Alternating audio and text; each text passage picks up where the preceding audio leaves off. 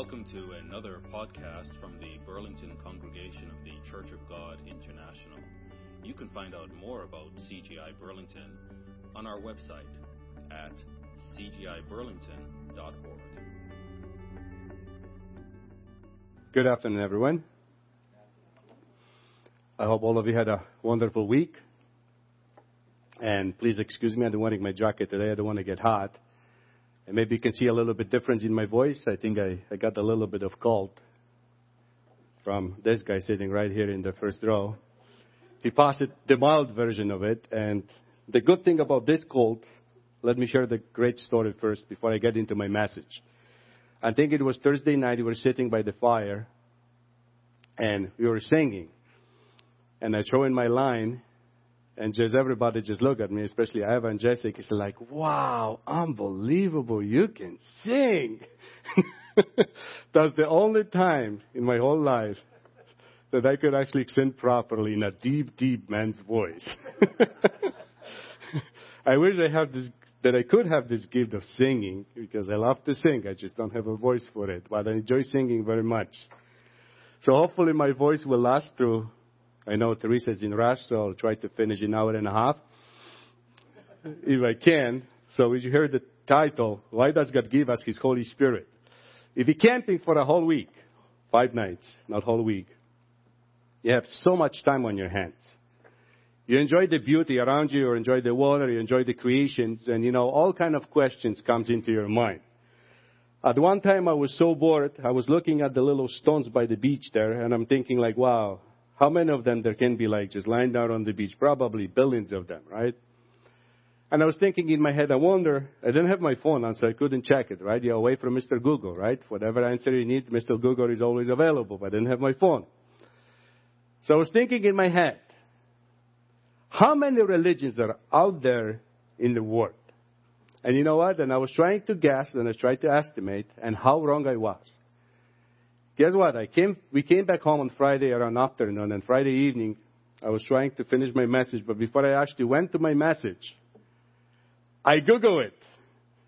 How many religions we have out there in the world? Any guesses? Not you, because you know. Any guesses? 400. Very good. Anyone else? Any number? 400. 2,800. I was so wrong, brethren. I was so wrong when I guessed. You know how many religions are out there? I get around 50, so I was way off. Way off. So I guessed, and the Wikipedia says there are about 4,200 different religions. 4,200 different religions. And I actually get a little deeper into thinking. He said, this is a good thing. Why is it a good thing? Because we are, as a human being, we strive to get to know the unknown. And that's why we're searching. We're searching, we're designed, we're programmed to have this Creator, this powerful God in our hearts. And we just don't know. So we search. But we try to search and find God according to our own image. So I'm thinking, I'm going to do a little bit deeper study. How many different Sabbath-keeping churches or groups are out there? Any idea? Just Sabbath-keeping churches out there around the world. How many? Give me a number. 1,200. 400. You're way closer now than before. 500. Think about it. 500 different Sabbath-keeping groups are out there that are officially registered. So maybe closer to 1,200 with the little independent group that no one probably knows about it or don't know anything about it.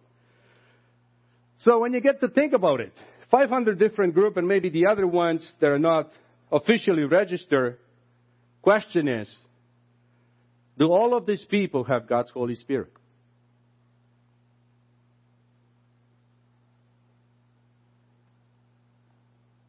Do all of these people, all of these churches, have God's Holy Spirit.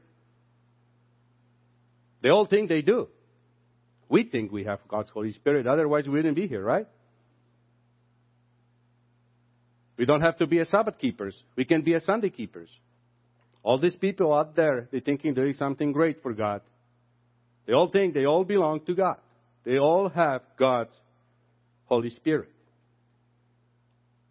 Why would God give us His Holy Spirit? Why would God give to anybody His Holy Spirit? What are the reasons? What are the purposes? Let's start from the beginning. You have to do some reviews here first, before we get to the matter of to the question that we're actually asking here. Genesis chapter 2.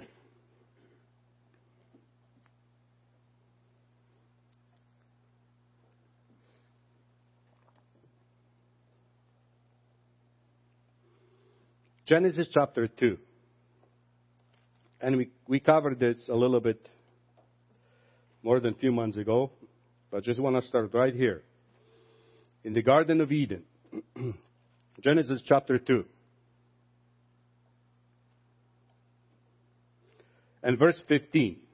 Then the Lord God took the man and put him in the Garden of Eden to tend and keep it. And the Lord God commanded the man, saying, of every tree of the garden you may freely eat.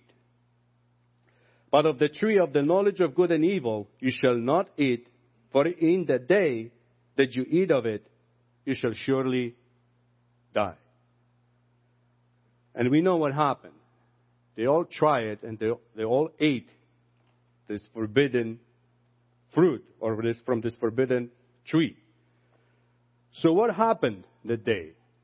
You know, some of you might remember that about 6 or 7 months ago, we actually had a little kind of like a Bible study about this that I presented. But this verse was a very shocking revelation to me, because I never pay attention to all these details here before. But if God says here that for in that day that you eat of it, you shall surely die. Was God lying back then? Because we know that Adam and Eve, they didn't die that day. But God is very specific. You will surely die.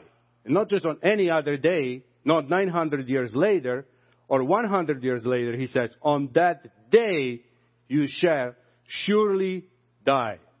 So what kind of that they experience? Right there after eating from this tree of the knowledge of evil.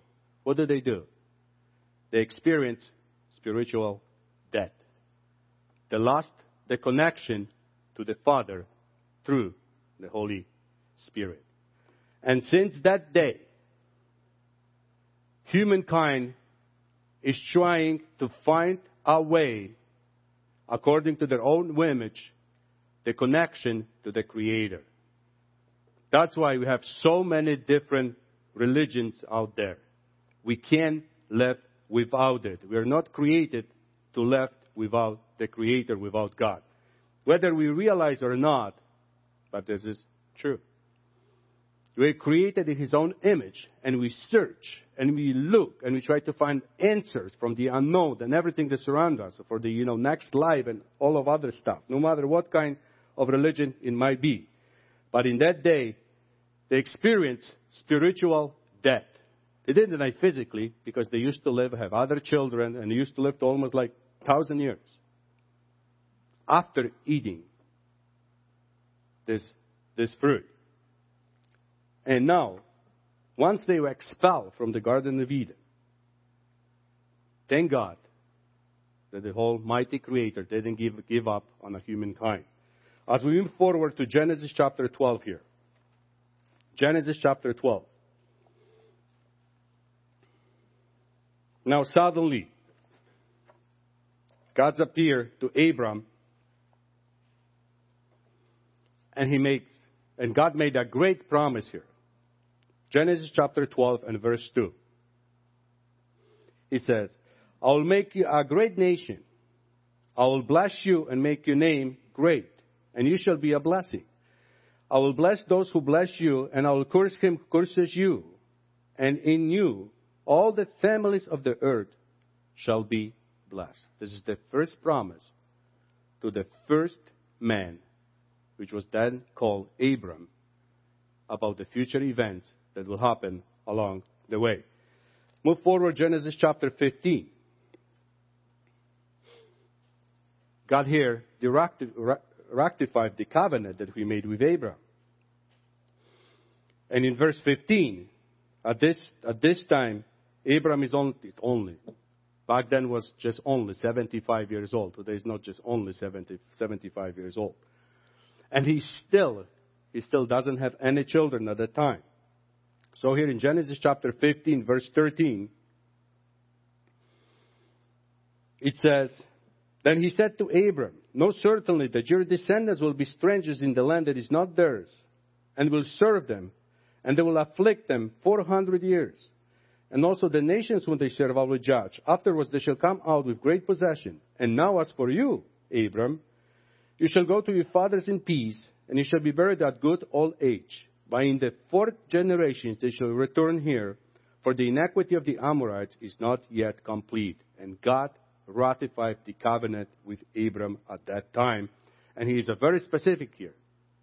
He says, we don't have any children, but I'm telling you, 4 generations from after you will become a great nation. Don't worry about you. You'll go to sleep. You will not experience all of it. But you will become a great nation, and I'll take these great nations out of the Egyptian bondage.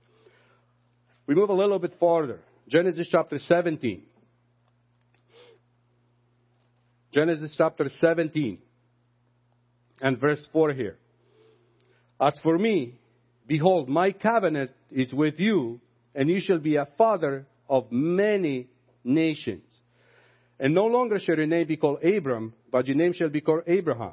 For I have made you a father of many nations. I will make you exceedingly fruitful, and I will make nations of you, and kings shall come from you. And I will establish my covenant between me and you, and your descendants after you in their generations, for an everlasting covenant. And why? Because God wants to have this relationship with humankind, His creation, He says, to be God to you and your descendants after you. So as we can see, it's not just Abraham anymore. Now He's talking about the nations, or talking about the descendants that He says, I will keep my covenant not just with you, but with your descendants. And as you study the life of Abraham, you wonder, what was so special about this gentleman? Why is so special in God's own eyes? And to find the answer, we just have to move to Genesis chapter 26. Genesis chapter 26. And Genesis chapter 26, and here in verse 4, He says, and I'll make your descendants multiply as the stars of heaven. And now He's not talking to Abraham, but He's talking to his son Isaac. But why is so important? I'll give to your descendants all these lands, and you shall, and in your seed all the descendants of the earth shall be blessed. And verse 5, what was so special about this man Abraham? Because Abraham obeyed my voice and kept my charge, my commandments, my statutes, and my laws. Something what Adam failed in the garden and Eve, Abraham was able to do. And because he was so obedient, God established a covenant, not just with him, but through all the generations. Just go back to Genesis chapter 22.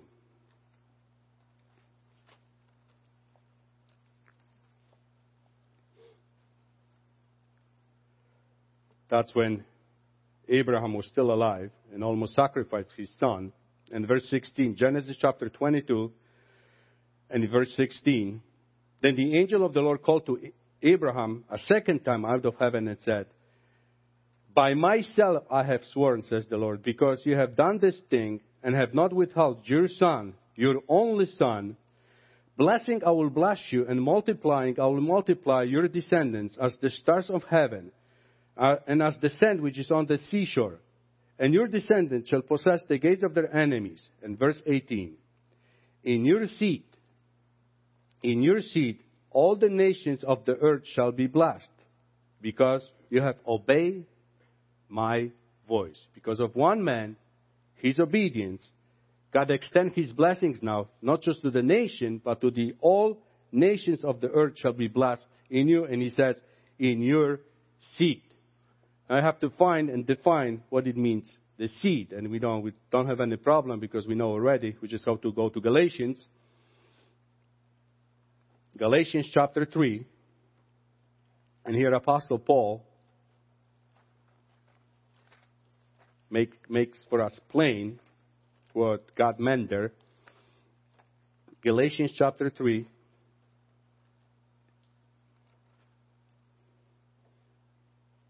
And in verse 15, Galatians chapter 3 and verse 15, Brethren, I speak in the manner of men, though it is only a man's covenant, yet if it's confirmed, no one annuls or adds to it.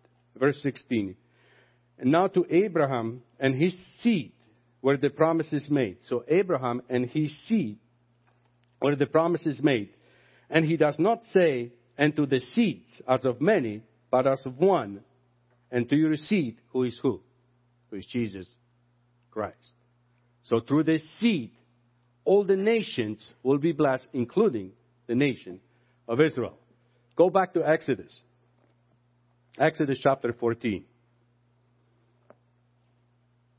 Exodus chapter 12.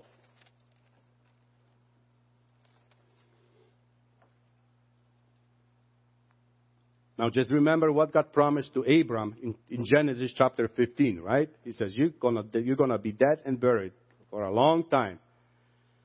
And you'll have a nation. And he says, I'll take these nations out of the slavery. Exodus chapter 12.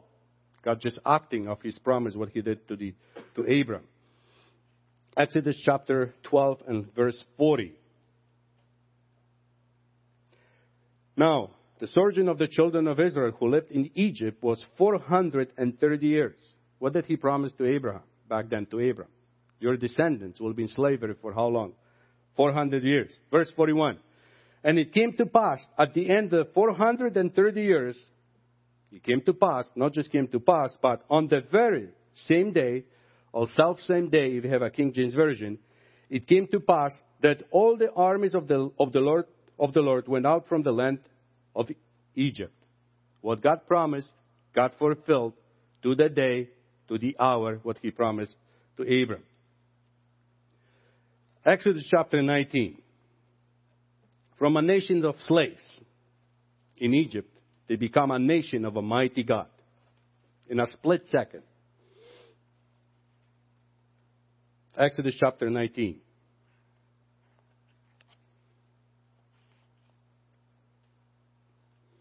Verse 5.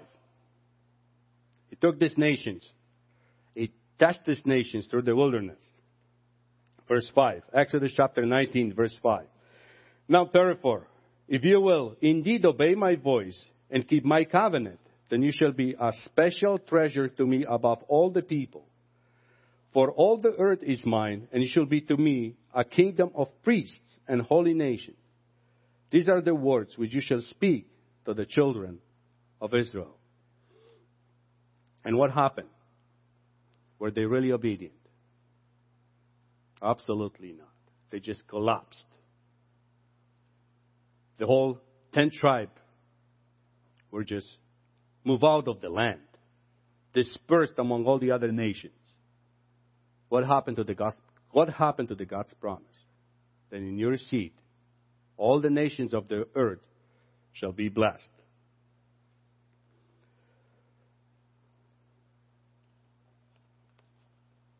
Just before we go there, I would like to go to Revelation chapter 21.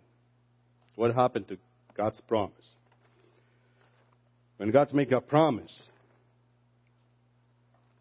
He's going to make sure that He will accomplish everything what He promised. Revelation chapter 21, just one verse here.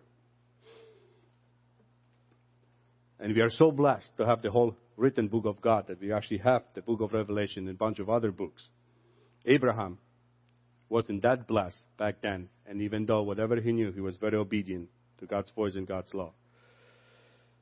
Revelation chapter 21, just one verse here, verse 3. The conclusion of the whole matter, of the human journey.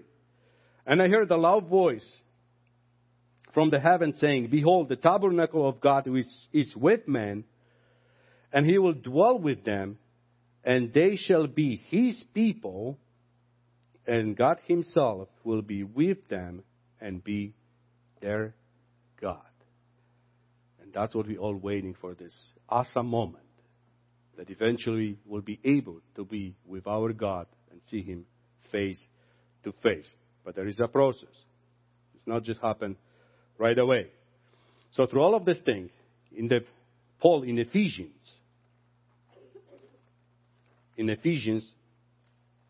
chapter 1 here, in Ephesians chapter 1,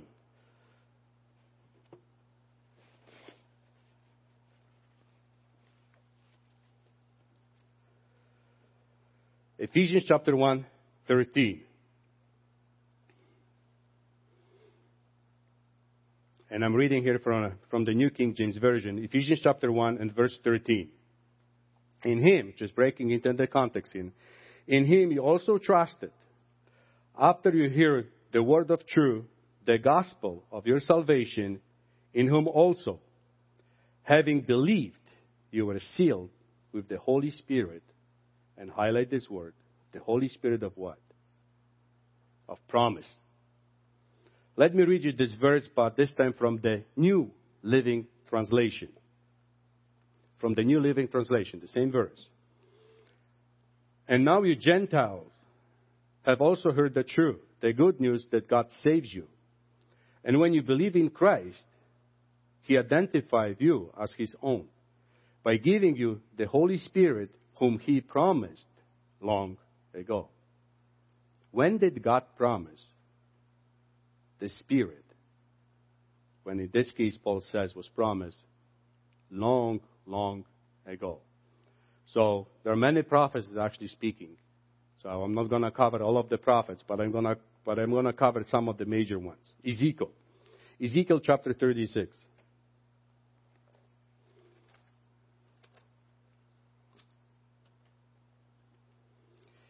Ezekiel chapter 36.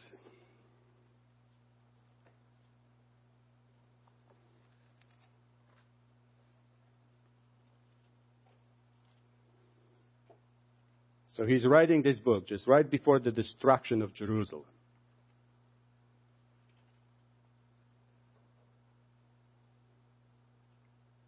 And here in verse 20, actually, let's start reading from 16 just to have the full background to the story. At what stage the holy nations that were supposed to be, how they behaved. Ezekiel chapter 36, verse 16. Moreover, the word of the Lord came to me, saying, Son of man, when the house of Israel dwelt in their own land, they defiled it by their own ways and deeds. To me, their way was like uncleanness of a woman in her customary impurity. Therefore, I pour out my fury on them for the blood that they had shed on the land and for their idols with which they had defiled it. Verse 19, so I scattered them among the nations, and they were dispersed throughout the countries. I judged them according to their ways and their deeds. When they came to the nations, wherever they went, they profaned my holy name. When they said of them, these are the people of the Lord, and yet they have gone out of this land. Verse 21. But I had concern for my holy name, which the house of Israel had profaned among the nations wherever they went. My name, my own name is at stake here. It's not the nation of Israel. My whole name is at stake there. And the promises that I made to your forefathers, I will still carry it through, what I promised. Verse 22. Therefore say to the house of Israel. So house of Israel does not any longer exist. It's just the Judah just before the destructions of the temple. Therefore say to the house of Israel, thus says the Lord God, I do not do this for your sake, O house of Israel, but for my holy name's sake, which you have profaned among the nations wherever you went. But verse 23 comes another promise. And I will sanctify my great name, which has been profaned among the nations, which you have profaned in their midst.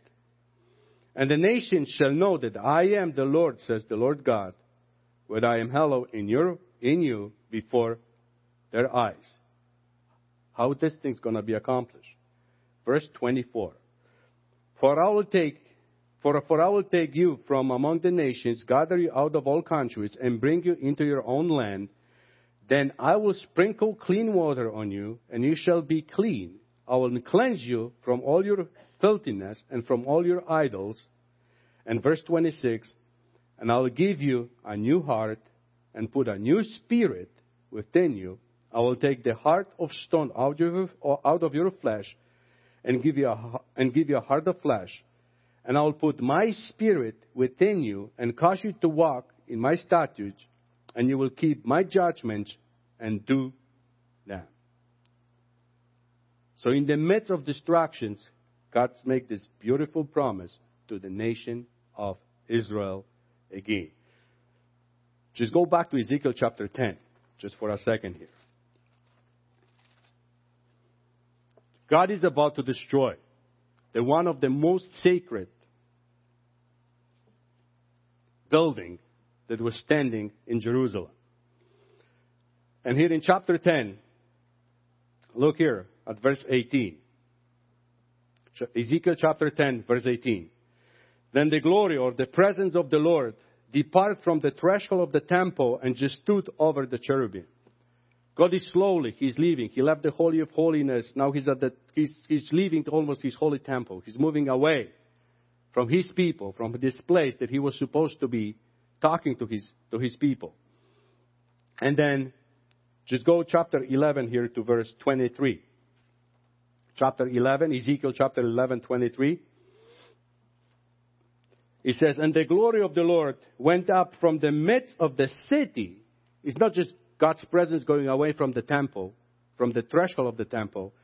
Now the God's glory of the Lord went up from the midst of that city and stood on the mountain, which is on the east side of the city. God's glory is moving away before its total destruction of one of the holiest places of Judaism. In the middle of all this horrible news that's happening, God again speaks to the prophet Ezekiel. And look what he says in verse 17. Therefore say, thus says the Lord God, I will gather you from the peoples, assemble you from the countries where you have been scattered, and I will give you the land of Israel. Verse 18. And they will go there, and they will take away all its detestable things and its abominations from there. And verse 19. Then I will give them one heart, I will put a new spirit within them, and take the stony heart out of their flesh, and give them a heart of flesh. And verse 20. That they may what? That they may walk in my statutes. If you make a note in your Bible, if you make a highlight, you can highlight walk. That they may walk in my statutes and keep, you want to highlight, keep my judgments and do them, highlight do them, and they shall be my people, to highlight be my people, and I will be their God. You see the sequence there, what Ezekiel is writing? We'll come back to this a little bit later. But before all of this thing happened, something spectacular, something miraculous need to take place. And Ezekiel is describing here as God will take the heart that is in us, the heart that is beating in our chest, will take it away, and He will give us a new heart. He's not just speaking that we just go under the surgery and a little things will be added to it, a little improvements. And I don't believe that God is speaking that as Ezekiel is writing here just about the physical heart that's keeping us alive in our chest. It's more than that. He's just speaking about what's inside us, what makes us who we are. We have the tendency to do not just good, but we have tendency as a human being to do the evil one. And where does this come from? It's about everything, our love, our emotions, the passions, hatreds. Everything is inside us. We're capable to do all of this stuff. And the day is coming that God says, I will need to take all away from you. I will need to do not just transplant of your heart, but I have to give you. You have to go through the rebirth process again. You need to be born again so I can accomplish all the other things that I'm talking about here. So as I said, since the Garden of Eden, once we try this fruit, we are capable not just to do good, we also as well capable to do evil. And that's what the humanity is all about. As we live here, we can experience all of this happen, even at the same time. So how will God accomplish all of this thing? We have to go to another prophet, one of the major prophets. Let's go to Jeremiah. Jeremiah chapter 31.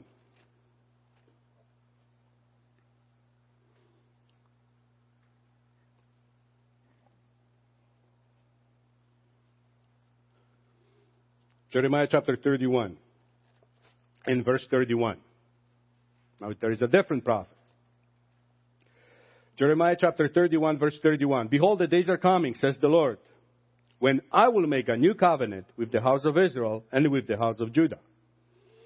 Not according to the covenant that I made with their fathers in the day that I took them by the hand to lead them out of the land of Egypt. My covenant which they broke, though I was husband to them, says the Lord. Verse 33.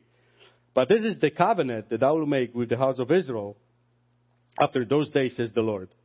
I will put my law in their minds and write it on their hearts, and again, and I'll be their God, and they shall be my people. Not before. After, we shall be his people, and he shall be our God. How has God accomplished all of this? Through a new covenant. Through a new covenant and through his own Spirit. Now, we have a little bit background, right? A little bit review. What happened in the Garden of Eden and how is God working slowly up the process? Because he just wants us. He just wants to have a relationship with the human being. And we are designed to have this relationship with our Creator. So he's working this process of salvation. He's trying to accomplish it. There is a way how it needs to be done. So now, why God gave us his Holy Spirit? Why there is so much confusion? When you would ask people, anyone, why would give us his Holy Spirit? You'll get probably as many people that will be standing in the room, you'll probably get so many different answers. Why did God give you his Holy Spirit? So, to all the time that I have left, I can't. It's impossible to give you all the reasons why God gave us his Holy Spirit. So I think, in my opinion, we'll just cover the major one. And maybe see how this thing will go. Maybe we'll have a part 2 to this message. Maybe coming a little bit later. Point number 1. Why do we need God's Holy Spirit? Why God needs to give us his Holy Spirit? Why? To reestablish the lost connection with the Creator. Reestablish the lost connection that we lost it in the Garden of Eden. If we don't have these connections, we can communicate. We can say all we want to God. God doesn't hear us. It was interesting. When we were going camping, we had to take 2 cars because I get rid of my van. One when we could park everything, and my whole family, we could just go with 1 car. Now we have smaller cars, so you have to take 2 of them. So for the road as you drive, the best tool, the best way to communicate, how many of you know it's walkie-talkie? It's a great tool of communication because, your cell phone is good. By the time you call somebody, it's going to take a few seconds. By the time somebody answer it, or you try to text it and type, it might be well too late. We see something like, let's say there is a rest area, you want to call, you just hit the button and say, hey guys, there is a rest area, you want to stop it? And just in the seconds you hear the answer, yes.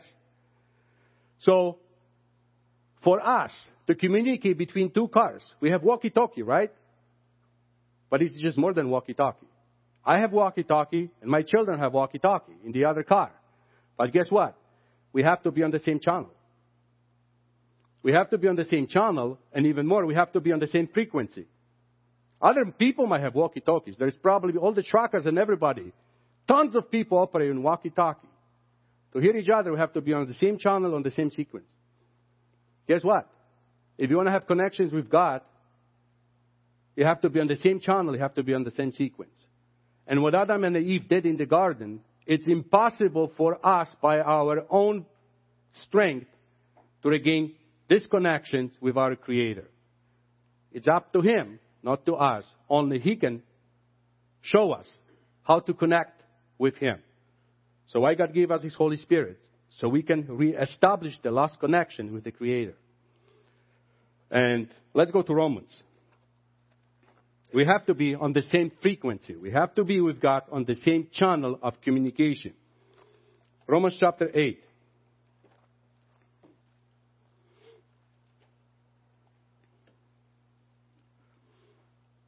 Romans chapter 8. Romans chapter 8 and verse 14. For as many as are led by the Spirit of God, these are sons of God. Verse 15. For you did not receive the spirit of bondage again to fear, but you received the spirit of adoption, by whom we cried out, Abba, Father. Without the Spirit, it's impossible to do that. You can cry. You can go to your backyard, go to your closet. If you don't have God's Holy Spirit, you can cry all the way you want to. God will not hear you. God will not answer you. Because He can hear you. You're not on the same channel. You're not on the same frequency. 1 Corinthians chapter 2.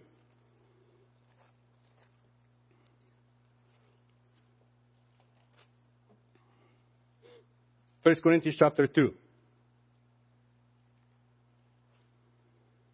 Look at verse 10. 1 Corinthians chapter 2 and verse 10. But God has revealed them to us through what? Through His Spirit. For the Spirit searches all things. Yes, the deep things of God. For what man knows the things of men except the Spirit of the man which is in him? Even so, no one knows the things of God except the Spirit of God. Now we have received not the spirit of the world, but the Spirit who is from God, that we might know the things that have been freely given to us by God. Verse 13. These things we also speak, not in words which man's wisdom teaches, but which the Holy Spirit teaches, comparing spiritual things with spiritual. But the natural man does not receive the things of the Spirit of God, for they are foolishness to him, nor can he know them because they are spiritually discerned. You can't understand the Word of God if you don't have the Spirit of God in you. Because when you start reading to them, they will make just absolutely no sense to you at all. You're not on the same channel. You're not on the same frequency. That's why, brethren, we have so many religions out there. They try to find a way how to talk to God, but they use their own way of communication, which doesn't work. Ephesians chapter 2. Ephesians chapter 2. Thank to God through Jesus Christ that He reestablished the lost connection that we have with our Creator. Ephesians chapter 2. Verse 11. Ephesians chapter 2, verse 11. Therefore remember that you, one Gentiles in the flesh, who are called uncircumcision by what is called the circumcision made in the flesh by hands, that at the time you were without Christ, being aliens from the commonwealth of Israel and strangers from the covenant of promises, having no hope and without God in the world, but now in Jesus Christ, you, who once were far off, have been brought near by the blood of Christ. Now we have the connection reestablished with our Creator one more time through the blood of Jesus Christ. Just skip down to verse 17. And He came and preached peace to you who are afar off, and to those who are near. For through Him we both have access by one Spirit to the Father. Otherwise, we're dead. But now we have the access by one Spirit to the Father. And now therefore, you are no longer strangers and foreigners, but fellow citizens with the saints and members of the household of God, having been built on the foundations of the apostles and prophets, Jesus Christ Himself being the chief cornerstone, in whom the whole building, being fitted together, grows into a holy temple in the Lord, And verse 22, in whom you also are being built together for what? For a dwelling place of God in the Spirit, which one day will come, as we read in Revelation chapter 21. Why would God give us His Holy Spirit? First, to reestablish the connection. What else? Why would God give us His Holy Spirit? So we can keep God's law and be on the same page. To keep God's law. Go back to Ezekiel chapter 11 there. One more time. Ezekiel chapter 11.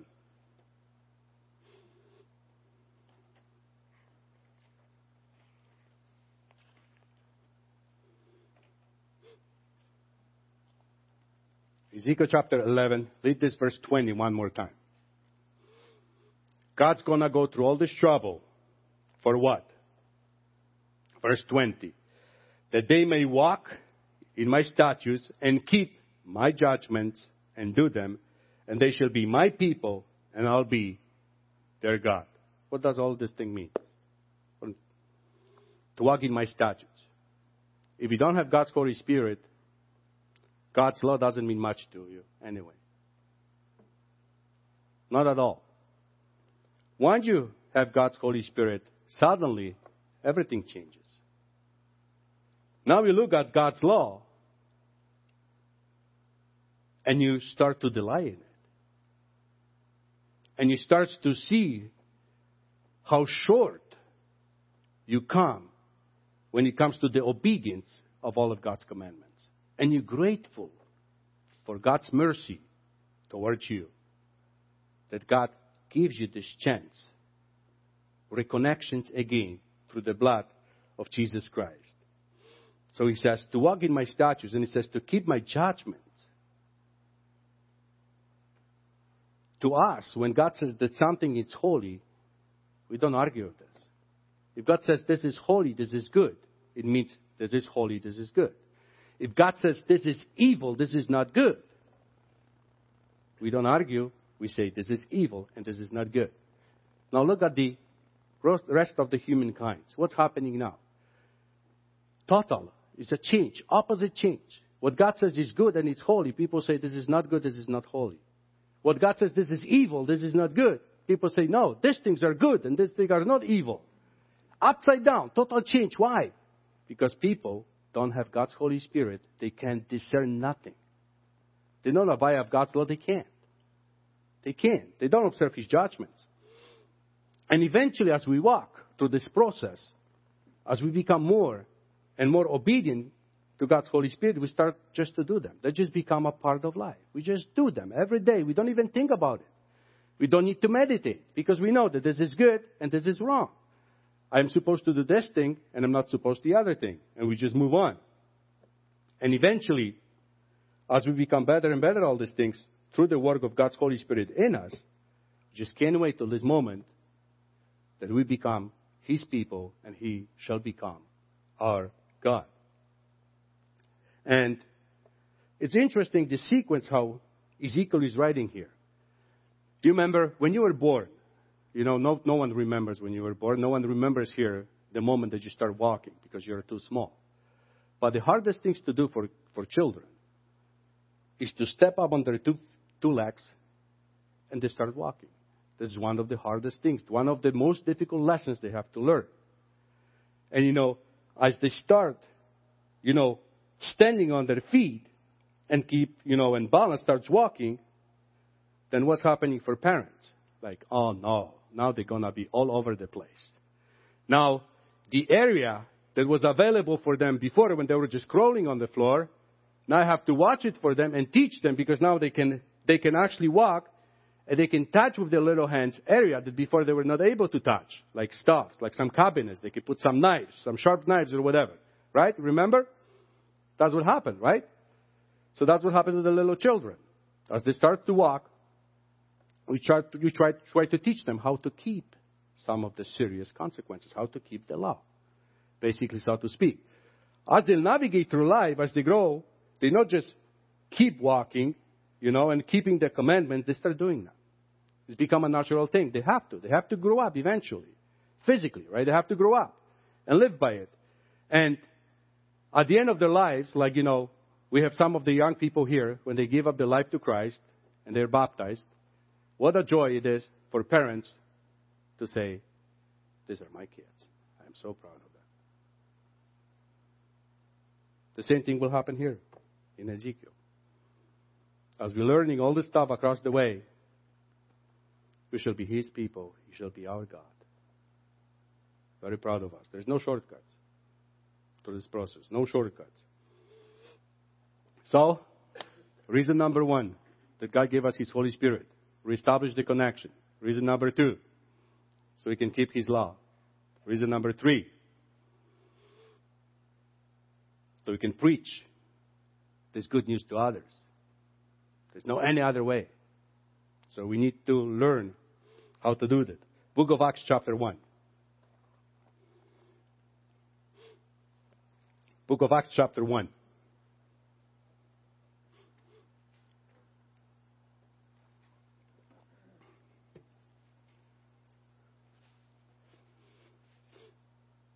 Book of Acts chapter 1 and verse 8. But you shall receive power, when the Holy Spirit has come upon you. And you shall be witnesses to me in Jerusalem and in Judea and Samaria and to the end of the earth. And when I read this passage, how can I become a witness? I never experienced Jesus Christ's crucifixion. I never experienced Jesus Christ's resurrection. So I'm not an actual witness. But I believe through the other people's writings. So this power was for these people and for something that would follow after them. Let's find out. Let's move to Luke. Gospel of Luke, chapter 24. Gospel of Luke, at the end of his gospel, Luke chapter 24 and verse 46. Luke chapter 24 and verse 46. Then he said to them, "Thus it written," so Luke uses totally different language now. He says, "This is written." What is it written? It's contained in our Bibles. "This is written, and thus it was necessary for the Christ to suffer and to rise from the dead the third day." Verse 47. "And that repentance and remissions of sin should be preached in His name to all nations, beginning at Jerusalem." We can do that. We're not witnesses of His crucifixion or not witnesses of His resurrection, but we have the sources, the other people who witnesses and wrote it for us. But what we can do, we can preach. We can preach to other people about the remissions of sins and about the repentance, right? And verse 48. He repeats to His disciples, "And you are witnesses of these things. Behold, I send the promise of my Father," verse 49, "upon you. But tarry in the city of Jerusalem until you are endued with the power from on high." Matthew 28. Matthew chapter 28. They're at the end of the gospel. Some another important informations why God gives us His Holy Spirit, so we can preach the good news. In what way? Matthew chapter 28.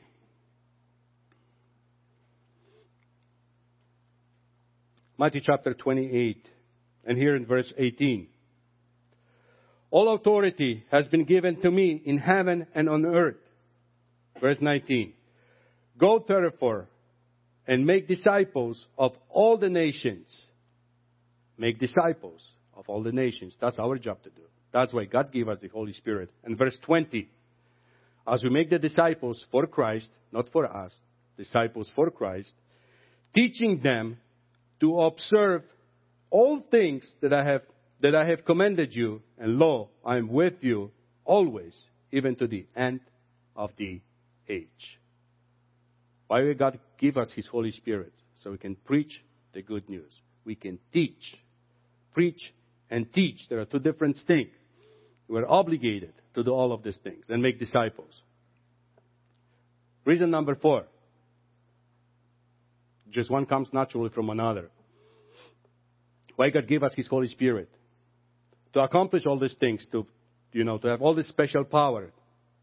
have this ability to preach, have this ability to teach, to make the disciple and sustain all the other things. We need what? We need God's spiritual gifts. So the fourth point will be the gifts of the Holy Spirit. The gifts of the Holy Spirit.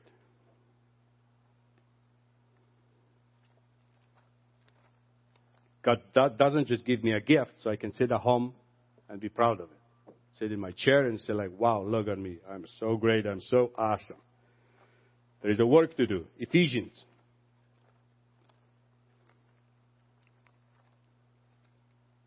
Ephesians chapter 4.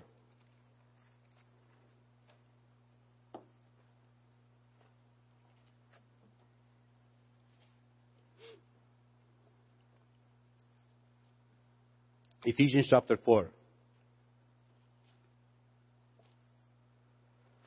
And verse 11.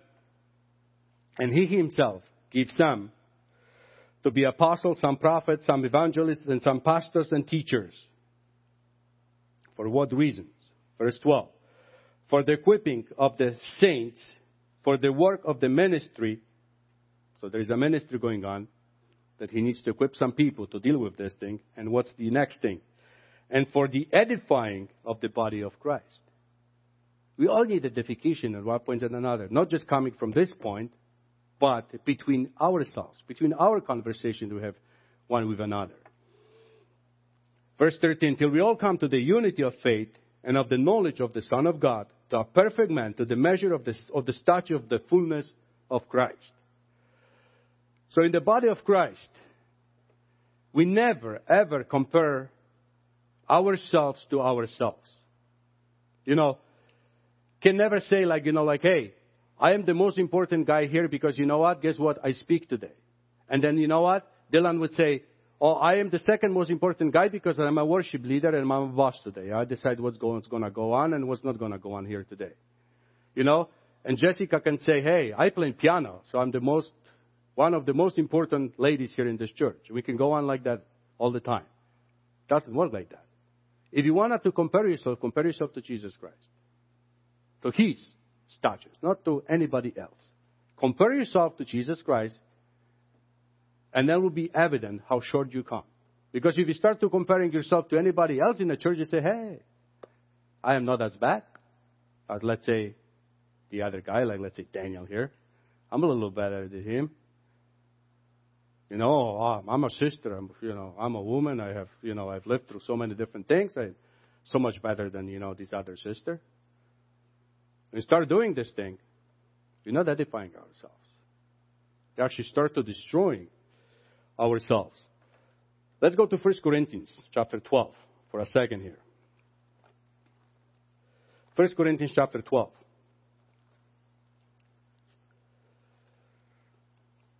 So there is a whole list of different gifts. I'm not going to go through all of this. 1 Corinthians chapter 12.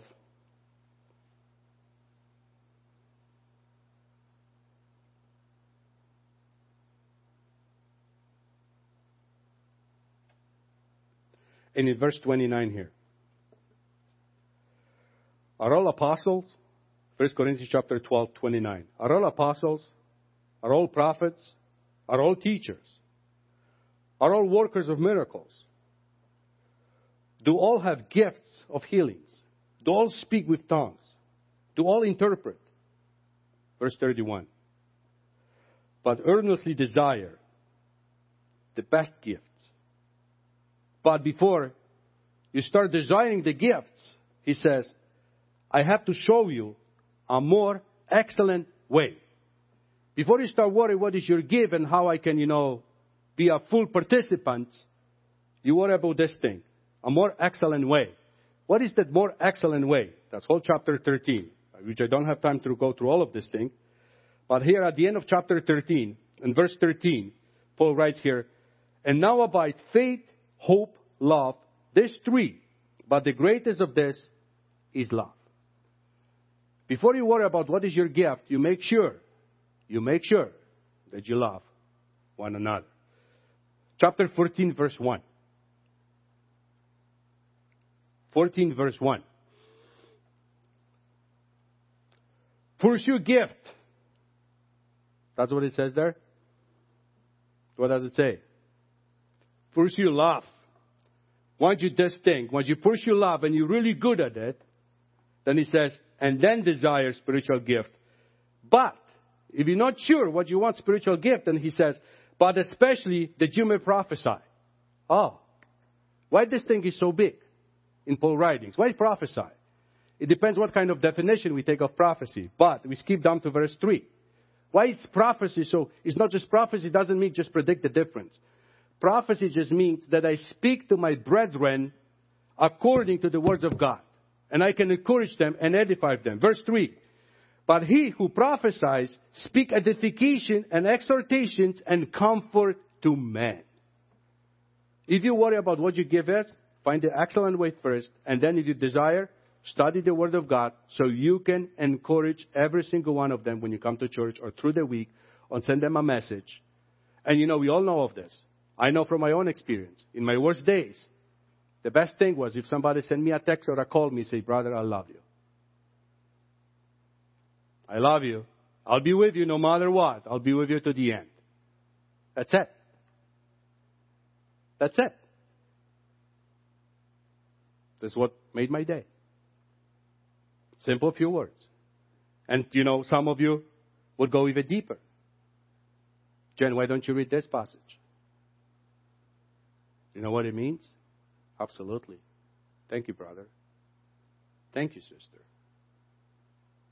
It's great. We're on the same page. I'm a little down. I'm a little discouraged. Maybe I fell out of the race for a little bit. But thank you for keeping me in your prayers. Thank you for encouraging me. Thank you for keeping me in line.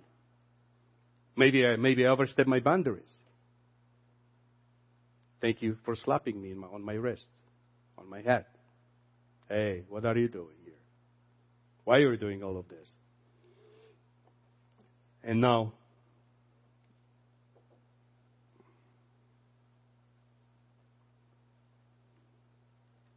so we covered this. Pursue love and desire spiritual gifts. Everything is about love, and which actually will lead us to the next reason why God gave us His Holy Spirit. So we can God gave us His Holy Spirit so we can learn how to love one another in a sacrificial way of love.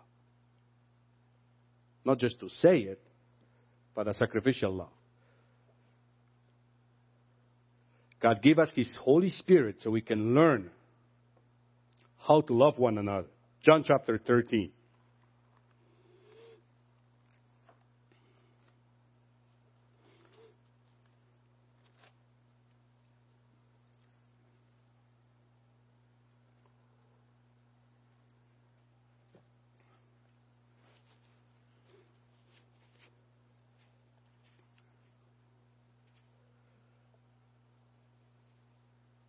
John chapter 13, I apologize. John chapter 13, and in verse 34.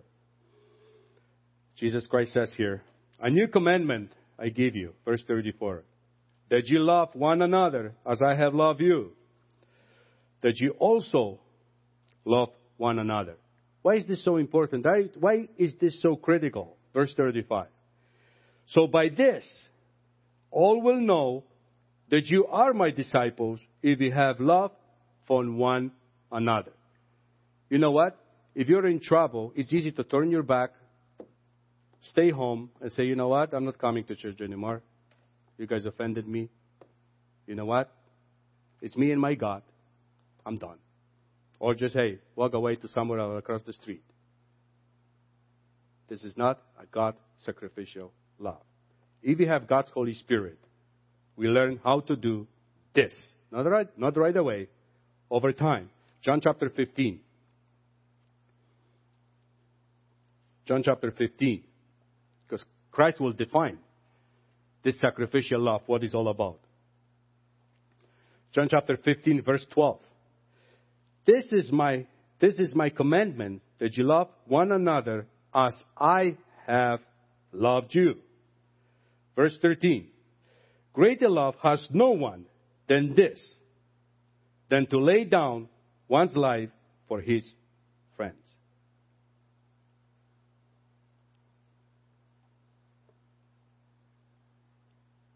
To lay one's life for somebody. Now, look around here. Am I willing to die for my wife? Absolutely. Am I willing to die for my children? Absolutely. Anytime, any moment. Am I willing to die for Brother Dylan? I don't know.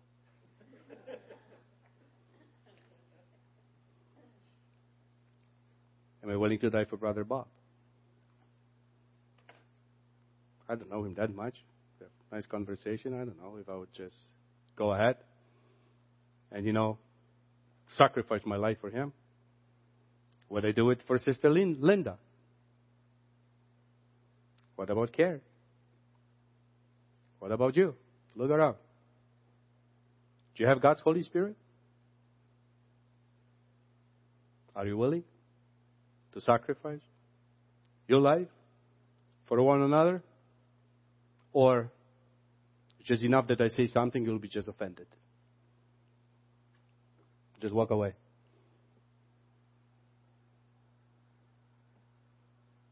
Do we have God's Spirit or we don't? Why would God give us His Holy Spirit? There are some reasons. So we have to make sure that whatever we do, everything is motivated by the love for one another. Not for our own desires and wishes, but for the love of one another. Let's go to the last point. I don't remember when I started, but the last point. Why God gave us His Holy Spirit. And in the end, and this is not an exhaustive list. There is so many wonderful other things that God gave us to God's Holy Spirit. This is just this touching. That's just this scratching the surface. The last one, the sixth one. So we can experience the power of the resurrection to come. So we can experience the power of the resurrection to come. Romans chapter 8.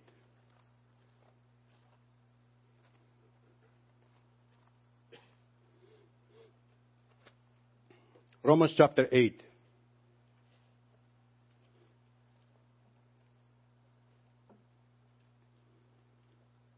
Romans chapter 8, verse 10. And if Christ is in you, the body is dead because of sin, but the Spirit is life because of righteousness. Verse 11. But if the Spirit of Him who raised Jesus from the dead dwells in you, He who raised Christ from the dead will also give life to your mortal bodies through His Spirit who dwells in you. If you have the Spirit of Christ. If you have. And you can look at some other scriptures, but I don't have time to go through all of this, so I can give you later during the sermon discussions, the last two scriptures. But let's conclude here, because probably my time is way over an hour now. Let's conclude here. Why God gave us His Holy Spirit? What was the point one? So we reestablished the connection with our Creator, right? Something that we lost in the Garden of Eden. Now this reconnection is possible again. Once we reconnect, what's the point number two? We can keep God's law. Right? We can keep God's law. What's the point number three? Once we're walking and immersed in God's law and try to understand this, we try to share these blessings to other people by preaching the gospel, preaching the good news to other people. Once we preach, once we teach, when we make these disciples, God doesn't leave us alone. He says, I'll provide the necessary resources that you need in terms of gifts. I will empower you with different gifts that you need to accomplish all of this. So the spiritual gifts. As we exercise all our spiritual gifts, we just learn how to love one another with this passionate, fervent, sacrificial love. Not just the love of words that we use it, in our English language. I love the weather, I love the road, I love my car, I love my neighbor, I love my, anything. I love my wife, and I love my bike, and I love my job, and I love my... can say all we want. But what God expects is this sacrificial love. And through all of this, what is so important to have God's Holy Spirit? When it comes resurrection's time, God knows who are belonging to Him. And these people will be called, the dead or alive. The dead will be first one. Those who are alive will be caught up. In a split second, in the twinkling of an eye. So, in the end, the greatest gift that every single one that received from our physical parents is the gift of life. The physical life. But this gift of life is very important, whatever we have. Whatever we do with this gift of life, it will determine what we will do in the next life, the eternal life, which is much better than just the physical life. The best gift you can ever get from your Creator is the gift of the Holy Spirit. What you do with it, it's up to you. It's in your hands. God said, I'm giving you a power. This is a power. To love somebody and die for somebody, this is a power. Not everybody can do it. Not everybody can do it. There are a bunch of churches, different religions, and all kinds, even in our denominations. They can't agree on anything. Imagine if you would ask some of them, if you would ask some of the leaders, if this kind of a leader, if I go to, let's say, universal, galactical, the best, the self-sufficient Church of God, and ask this leader of this organization, this leader would die, let's say, for our group, what answer you would get? So my question is, do all these people have a God's Holy Spirit? That's for you to judge, not for me and for God. So, brother, let's conclude here. Just one scripture at the end. I have to give you this scripture. 1 Corinthians chapter 15. And I'll be done after this. 1 Corinthians chapter 15. 2 verses. 57. 1 Corinthians chapter 15, verse 57. But thanks be to God, who gave us the victory through our Lord Jesus Christ. Therefore, my beloved brethren, be steadfast, immovable, always abounding in the work of the Lord, knowing that your labor is not in vain in the Lord. May God bless you all. This has been a podcast from the Burlington congregation of the Church of God International. We hope you are blessed by it. To find out more about CGI Burlington, visit our website at cgiburlington.org.